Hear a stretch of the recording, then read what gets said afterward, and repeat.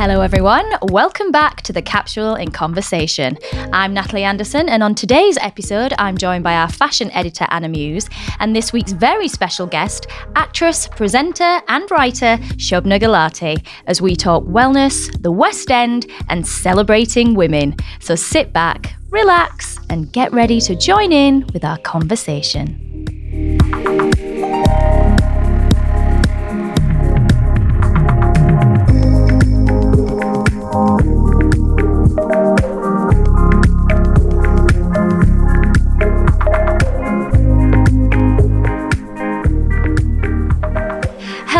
Everyone, thank you so much for joining us on International Women's Day. We are sending all of you listening in big high fives and a round of applause on all of your amazing achievements.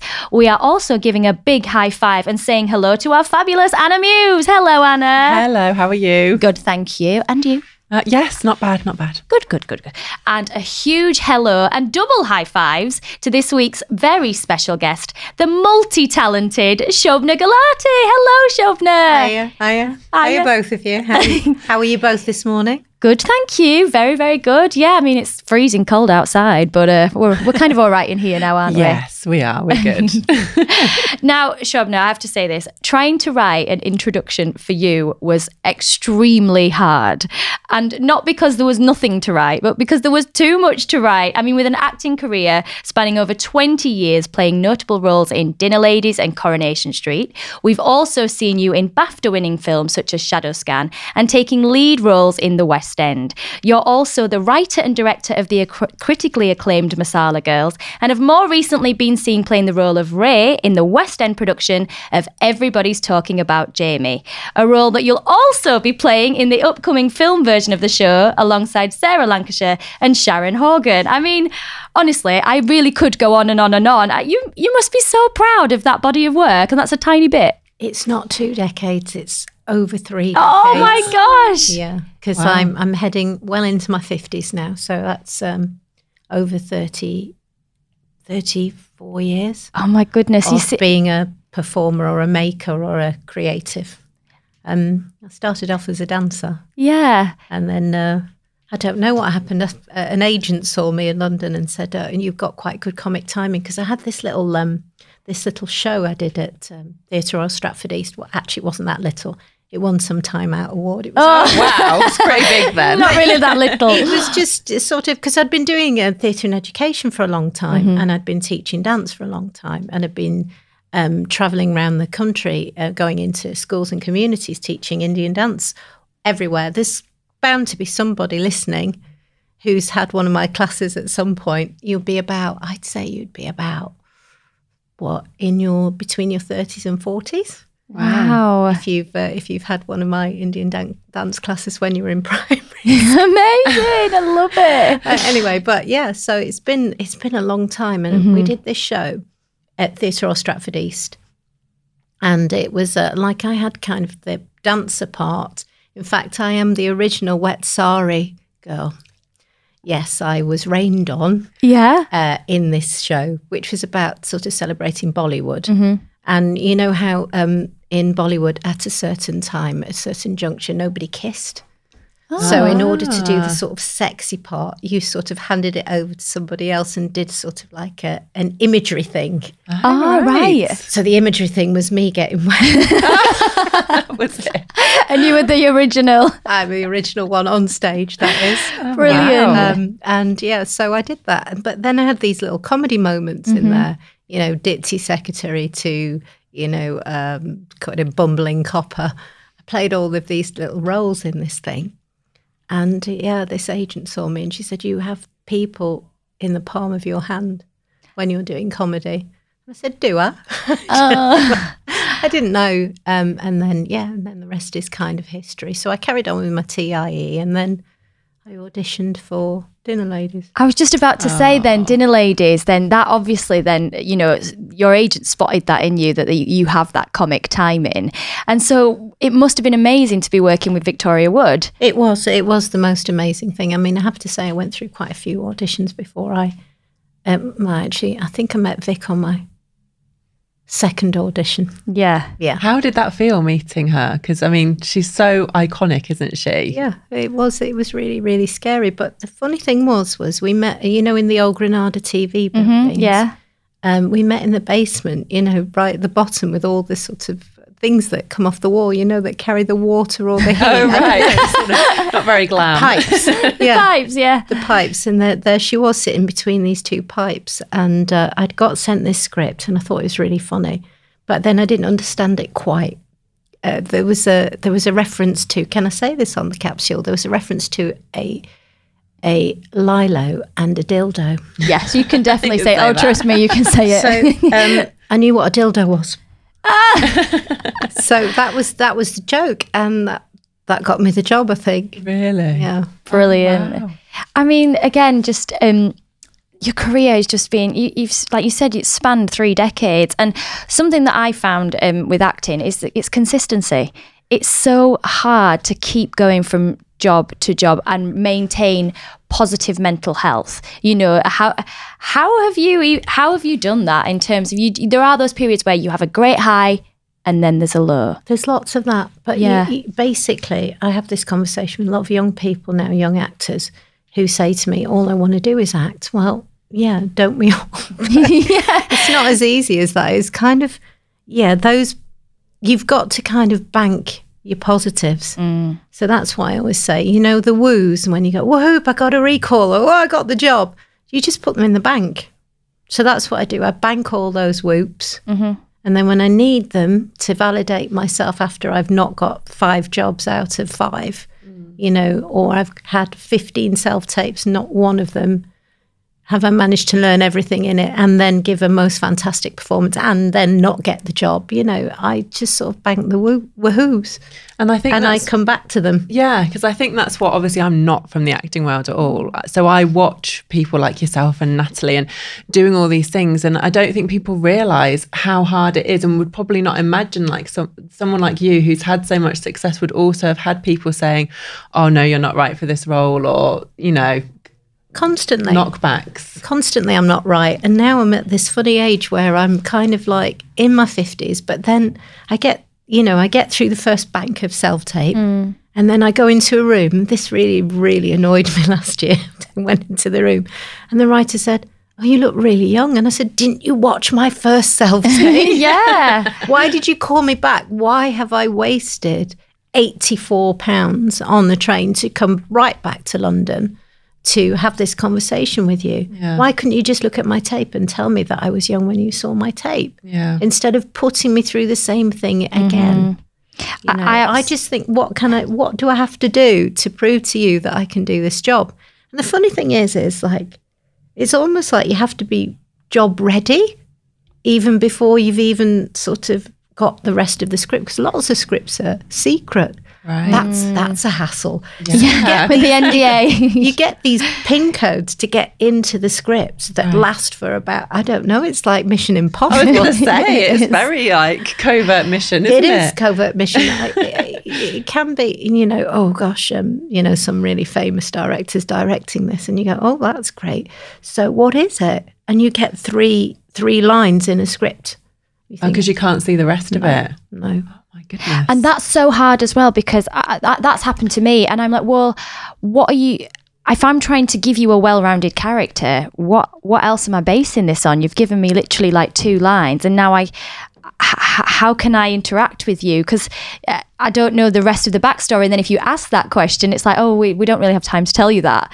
So you're like, well, I've got no chance then, because I don't know what I'm basing it on. It's really hard. It's very random. Yeah. It's very random. I have had a few jobs from self-tapes. There was at one point I said, oh, I never get a job from a self-tape. And then of course you did. Then I did, yeah. I think it's, as I said, it's banking your successes. It's banking all of those things that can revalidate you, because nobody else is going to do that. Not your partner, not your family, not your kids, not your parents. The only person that can validate you is yourself. And also, you can't take things personally. You just can't.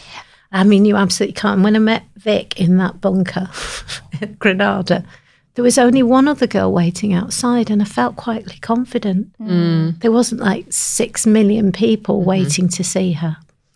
So I thought, well, I've got a chance then, because normally you go into a room and you see, or also because I'm a woman of colour, you see every other woman of colour of your age group and not. Sometimes, I once was in a room with a friend of mine who's a writer and an actress.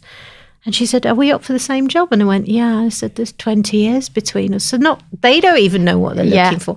They just want, and I'm going to be controversial here, they just want a brown person. I think. And they haven't figured out how. I do agree with you in that. And I think the television and film industry and the entertainment industry in general, it is a strange place because from my experience recently, it's like it's not even about necessarily your talent. It is very much how you look and if you tick that particular box, not based on your skill set, not like I've been turned down for jobs because my regional accent, I've been asked what's my regional accent, even though the characters maybe have got an RP accent, they've asked first, what's her regional accent? And when my agent said Northern, they're like, oh no. But yeah, I'm trained. I'm a trained actress that can do all kinds of different accents. But the fact that my regional normal accent is regional, they said no. And I was like, but we're here to act. That's our job, is to play different characters. So you're not seeing past anything else. It's infuriating. They don't see past anything. They don't see past anything, exactly. No. And then if you're, I can't hide my heritage. So it's quite, it's interesting. It's interesting. I used to get these conversations. I mean, as I said, it's over 30 years. So imagine, has changed a lot? No. The conversations have not changed. Really?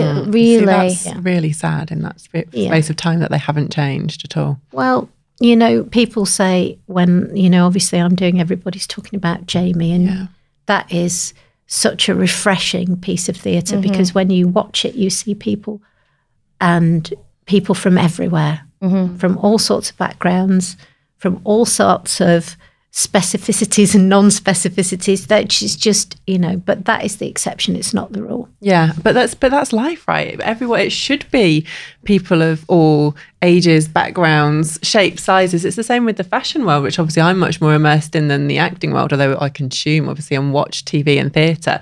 But it's the same with the fashion industry, where I think we're moving towards having a bit more diversity and a bit more, different ages and body shapes and things, but there's still a long way to go. Well, I started as a model. I modelled in Paris, and it was really funny because I was this really skinny young girl who had the most massive chest. And they used to in French, they used to call me, but I'll just say, sorry if it sounds offensive, but it was offensive. They used to call me the coloured girl with the big chest. Right. So they'd call me, at the fashion show.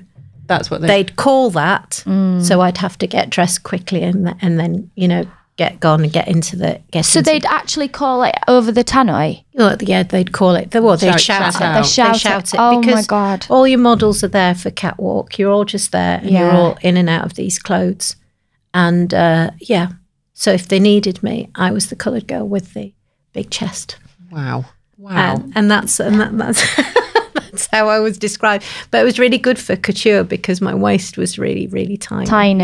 And I could wear like these lovely wedding gowns and things like that. Yeah. And really sort of really, nothing too plain, lots of embroidered detail kind of things I used to wear. But I also, in France, I was a little bit exotic. Yeah.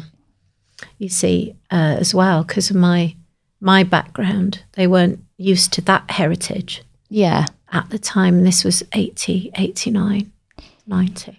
So you've done modelling, dancing, writing, acting. Was that when you were younger, did you know that you wanted to act, or did you think you were going to do something else? What did you think when you were a little girl? Well, it's really interesting. My mum passed away in November this last year. Sorry. And she, so I'm in the process of clearing mum's things. And honestly, looking through the photos are really interesting. My sisters both sang in a band called the Golden Eagles. And it was kind of like they did covers of Bollywood and ABBA. Oh, amazing. My big sister was a great singer. My other sister, she was a looker and could do harmony. So good combo. Yeah, good combo. well, they were both really attractive. Well, they still are, but at the time they were like hot. And they just hung out with these lads from Ashton, you know, a bass guitarist and drummer and keyboards. Yes. And they did these songs. And, you know, we were like the family that everybody thought was really cool. And I was just really awkward, I have to say. I mean, I was always loud and a bit sort of brash, but I was really shy. So that was kind of like, I was that typical acting out person who would either cry or scream, but not actually do it. So I was sort of in the corner. So that my mum and dad said, well, why don't we try with dancing? So that's where I sort of... So you started. Yeah, right. but I was still quite shy, really, as my mum says, painfully shy. I was really painfully shy. And then my sisters were really gorgeous, you know, with these hourglass figures. And I mean, I looked like a little boy. There's no harm in looking like a little boy, but I looked like a little boy, and it was, you know, big eyebrows, big mouth, big nose.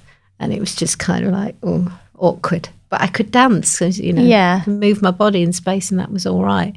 But that was sort of nice to do that. But then they kind of pushed,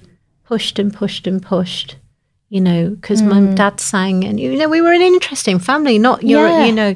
A family of performers as well. Yeah, I think I often think this, I think we all would have been performers. In fact, my big sister changed from being a biochemist to a music teacher. She teaches music and singing now, you know. Yeah. So, And- as Anna says, you're clearly a very musical, creative family. For you, so when you did end up acting, did you feel then you were able to kind of express more and come out of yourself more by playing the characters, and then you could go back to being yourself? It's really hard to go back to being yourself once you're well known. Yes. Yeah. I didn't know that being well known would change anything. You know, I get really anxious. You know, I come out of stage door and there's sort of these lovely Jamie fans all there ready.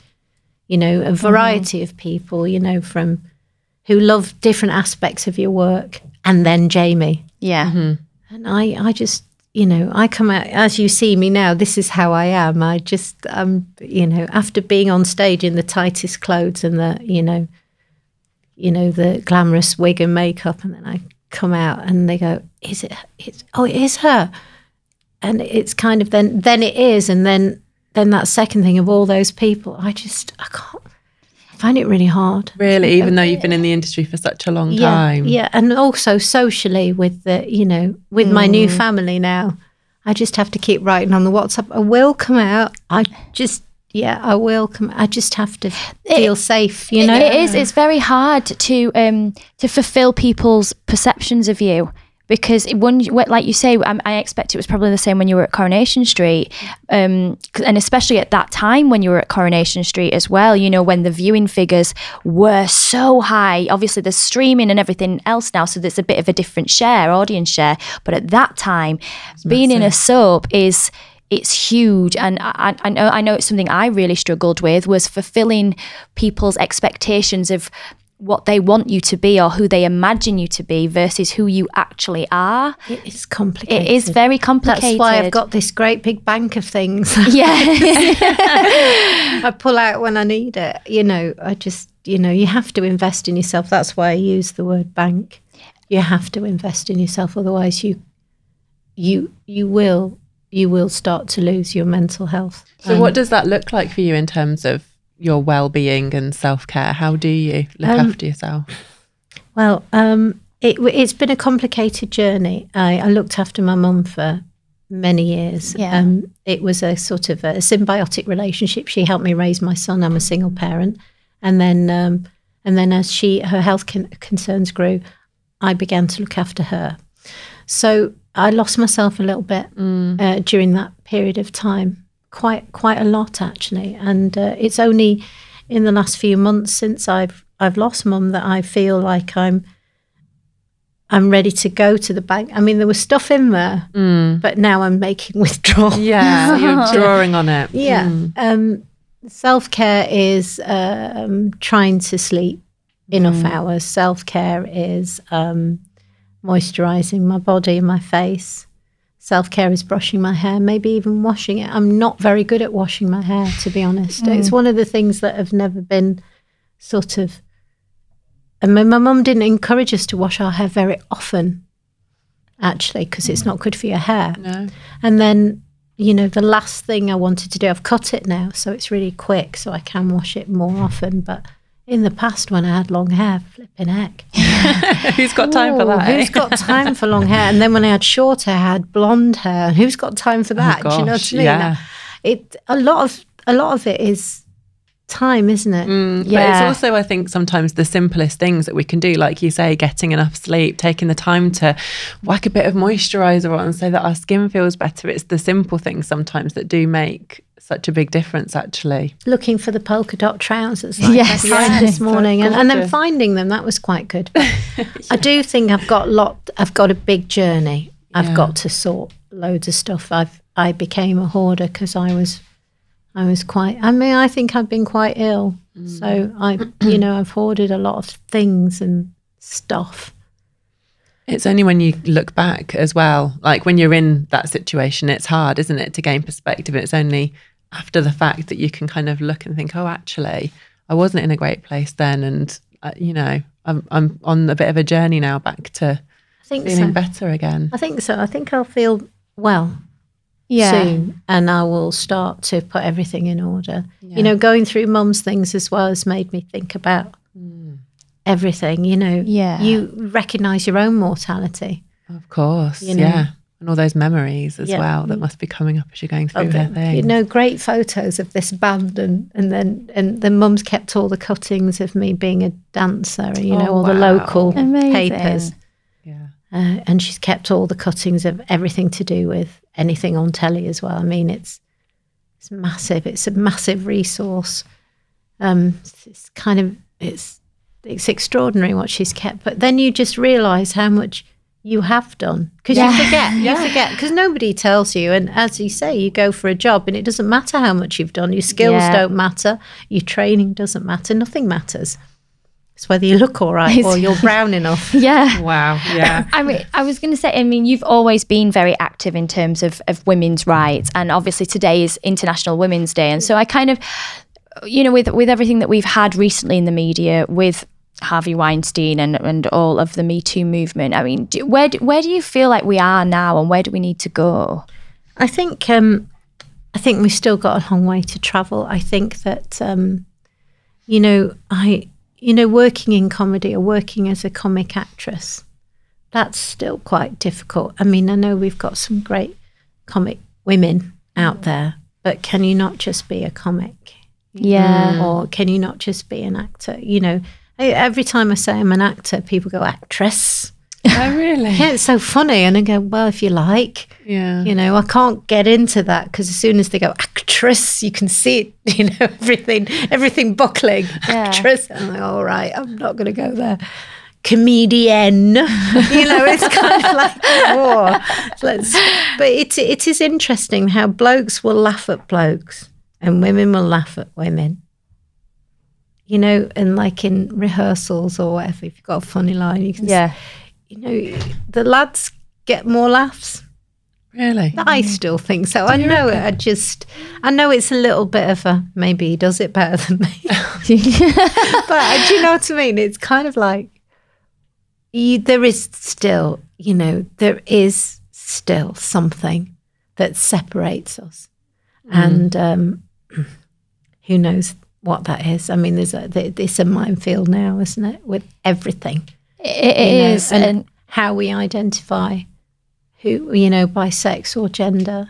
You know, these things are really hard. Yeah. And I feel like I am a feminist, and I have spoken. And in fact, I found a picture of me and my mum. It's hysterical. It's just kind of like, there's me just like bleating out something. She's just looking at me. It's because I must have been fighting something. Yeah. I mean, I've always fought something. The status quo, Miss Controversy.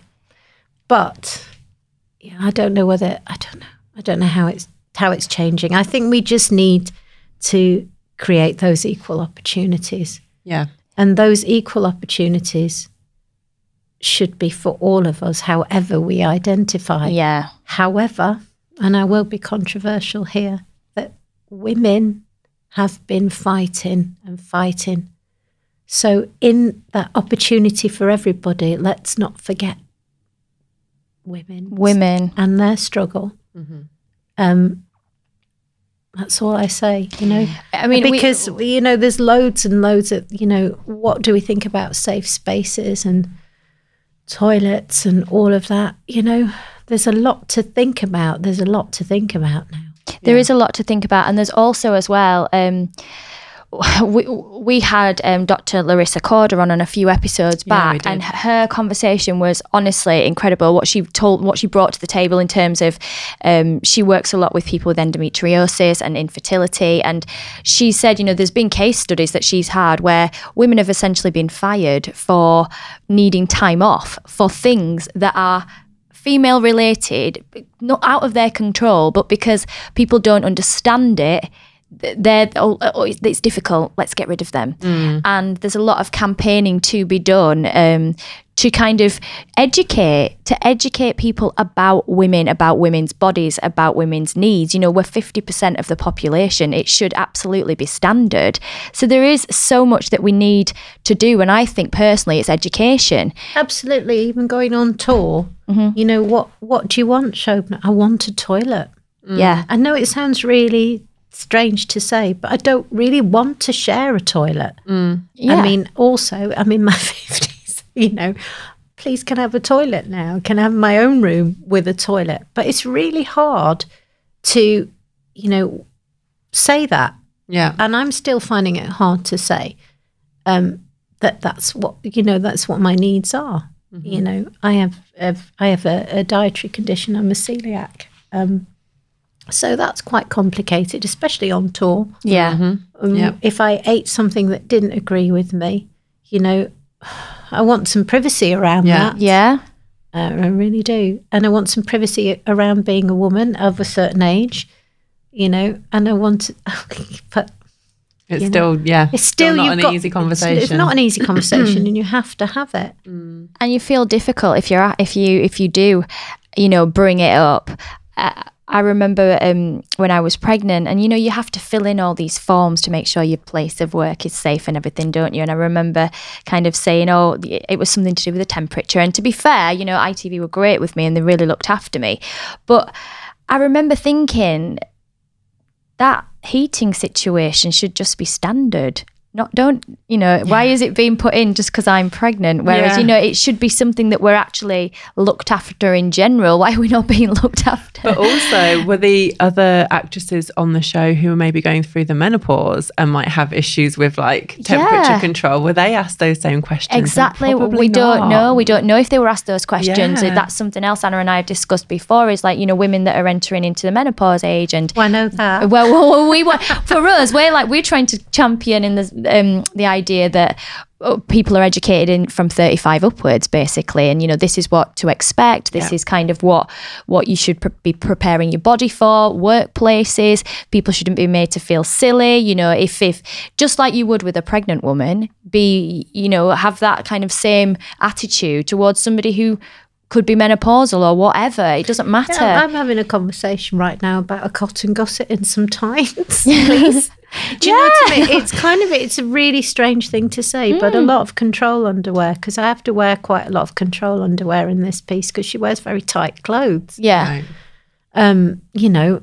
My body it does what everybody else's body does. As soon as you pinch it, there'll be a bit extra that falls on top. So control underwear is, important when you're wearing tight jeans or high-waisted jeans, And so it's been quite complicated because I got really hot. I've got really hot and embarrassed about that, and what that then does to your body. And when you are at this age, it's a vicious cycle of different things that go on.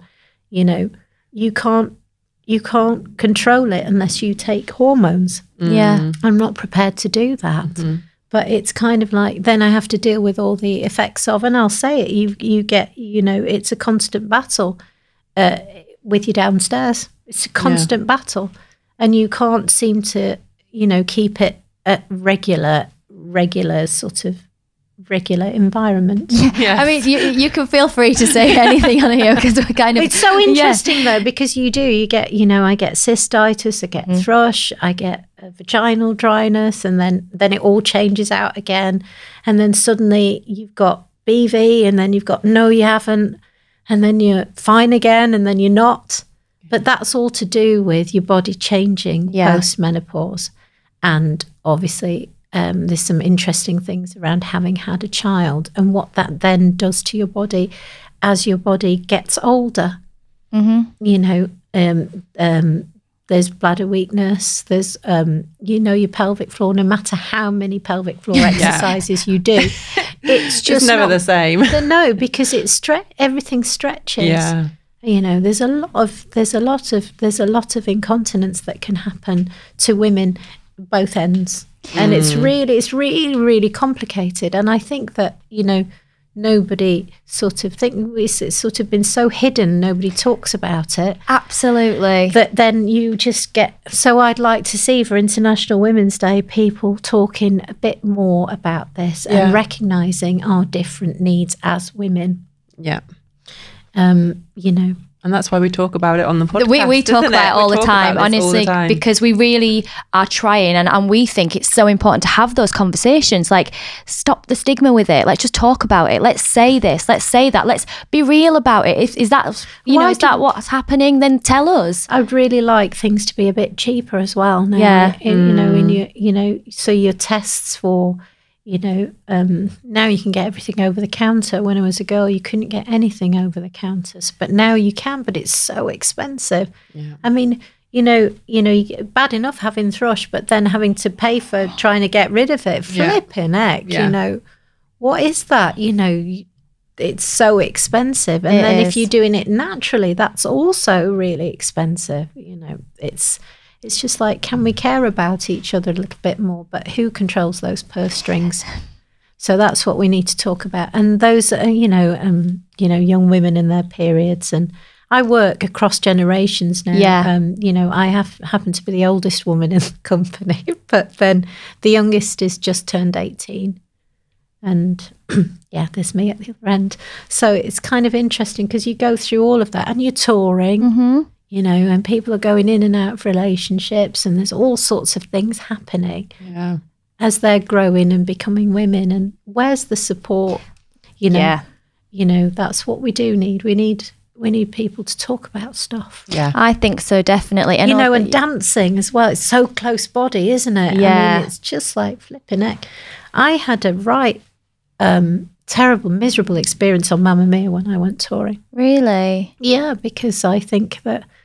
The sexism from some of the people in the company was just too much. And, we're all together because we're international tour, we're on buses together, and you hear everybody's everyday chat, which actually just goes on to perpetuate stereotypes around women. Yeah. Flipping heck, I've got some of it still on tape, so if they want to have words with me, I've got it on tape. But do you know what I mean? I feel like, young men need to be educated around women. I agree. And I've got a son and a daughter, and for me, it's as important to educate him as it is my daughter on what she needs, and he needs to understand that as well, because I think it's a two-way street. It's not just helping and supporting young girls and young women, it's helping and supporting and young educating boys and young men. Yeah, exactly, and educating them so that it doesn't become a taboo subject to talk about any of these things, and that men can feel comfortable and not shy away from those things because they're embarrassed and they don't understand. Because sometimes body smell. Yeah. Body smell. If I can deal with some guy's stinky feet, he's going to have to deal with my body. Yeah. Exactly. You need to educate them. You need to educate them and not use, words. I tell you what makes me mad is when a lad would talk about fishy women. Yeah. No, that's not nice. It's not right, is it? It's not right. And then you just want to tell them, well, why?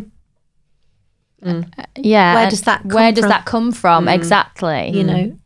All of those terrible words that surround our bodies and our biology. Well, let's try and get rid of those. Yeah. In fact, with my son, we don't talk. We have this deal when he was growing up that we don't use body parts as swear words. That's a yeah, good one. that is a good one, a really good So one. I'm not allowed and he's not allowed. Yeah. But that's because we should be celebrating each other's Parts rather than using them as in a negative context.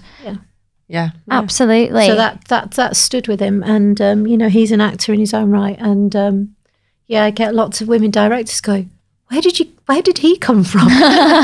So it is about educating our children. Yeah. And it does change things.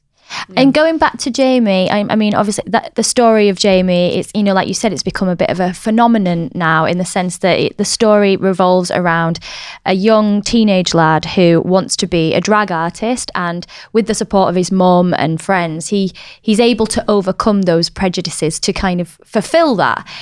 Was it important? Because as you said earlier, it is in you to kind of champion anything that you feel isn't being heard. Was it important to you to be part of this production? It was important for me. I mean, I just went up to be absolutely honest, when I first went up for the West End, I just went for the job. Yeah.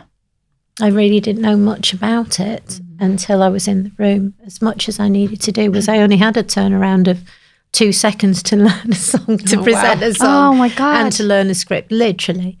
And it was a very snowy day in January. And I just thought, well, look, I'll sing this song, I'll prep a song, because I'm not a musical theatre person. I can hang a tune. But you can definitely hang a tune. I've heard you. It's just like, you just want to get to the job. So, I was doing a Miserables audition that day as well. I had quite a few on that day, everything packed into that. Mm-hmm. That 24 hours in London. So I went in and then, I learned a little bit more about it. I read the script on the train. That's a good bit of time management. Yeah. And it interested me. It interested me, of course it did, that, that there's a lot of prejudice surrounding people. We can't be ourselves ever. Yeah. And the thing about Jamie is it says it's, in this place where we belong, and there's a place where we belong. So I quite like that. Yeah. I like both those thoughts. And that's all I went in with. There's a place where we belong, and in this place where we belong. So that's what I got from the script. And then when I went in, I thought, I've never been in the West End. That was my West End debut. So Really? I thought, Fantastic. maybe I belong in the West End. Yeah. So I went in with that mindset. Yeah. And sold it to them. Yeah. Well, obviously, yeah. Fantastic. So that was good. But so then I was in there doing it, and the reaction from the audience is incredible because it speaks to everybody. Yeah. Everything is subjective. Audiences love things that, They can interpret That's and it. relate to their own situations in different ways. I mean, we're all really ego-driven, aren't we? In a sense that we like things that speak to us. Of So course, yeah. it was a two-way street there. And how about the film version then? So obviously, Why are you laughing? Because I have no idea, really. I have no idea. I think the film, it's going to be quite different. I mean, obviously, they're and going the to have process to will be cut different. things out and change things. Yeah, And yeah, it is different. It is different. But I have signed an NDA. okay. Oh, Right, okay. ask you. I've seen a teaser. Right. Because whilst we were filming, all those hours to keep our spirits up, they pulled together this teaser, and all I did was cry. Really? Yes, because of the representation on screen. Mm-hmm. I'm talking, as I said, as widely as possible. And you see it, and it just, I've never seen that, without pointing it. I totally understand. It just occurs. You've got all those kids dancing on their desks, and they are a reflection of Sheffield, and it's a reflection of our Great Britain. And I think that the thing about Jamie is it is a reflection of what makes our special place, Great Britain, great. Yeah. That's what I think, because what we tend to do nowadays is go, oh, if you're different or you're other, we don't want you because you drain this, you do that, you know, and there's so much negative language around. Yeah. Mm-hmm. But what we should be celebrating is our diversity. Yeah. And diversity in its widest sense. Yeah. Really, because there's no other place in the world like the United Kingdom. I think that's so true. And I also think that, you know, in terms of fashion and beauty as well, we need to see more. So I was having a conversation only yesterday about how I was putting together an editorial, and I was looking for a true representation of all women for a beauty article. And there were certain women that I couldn't see. I couldn't see Asian women in beauty campaigns. And no matter how hard I searched, I couldn't find it. Yeah, and it was infuriating to me because I was like, there's a whole group of people not being represented, and I don't want for our platform to not be representing them, because I feel strongly about that. I think the Americans have got it better in terms of the big brands that have South Asian and Southeast Asian women on their campaigns. Yeah. But here in this country, it's not yet. And also, I think that's in acting as well. It's still not yet. And if you're female and you're brown, it's still not yet. You know, we're just, you know, for people of other heritages, it may be or maybe not moving forward, but it's just kind of our representation. If you look at the figures, it's still quite low. And also to be it's still blokes that get those leads. I mean, you've got, you know, have we got an equivalent of Idris Elba? Yeah. No. Female? No.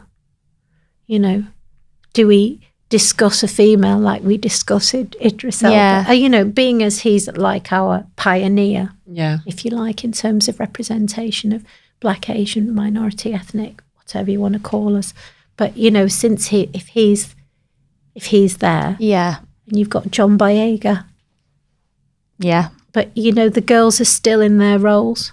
Yeah. Lupita is still in her role. She's, you know, if we don't get, you know, they might be doing the same thing, but so the press that don't give it that absolutely push. And also it's not being it's giving people opportunity to create, because again, going back to the picture idea, I was like, well, nobody's creating it, obviously, nobody's commissioning it, nobody's putting it out there for it to be picked up. So where do you go with that? It kind of leaves you to then you have to go and create it. But even if you do create it, it's whether it'll be picked up. That's whether it be picked up. Because you can go away and do brilliant work, and they go, it's a bit of a risk, and then you go, well, yeah, take it. But people are so frightened to take risks.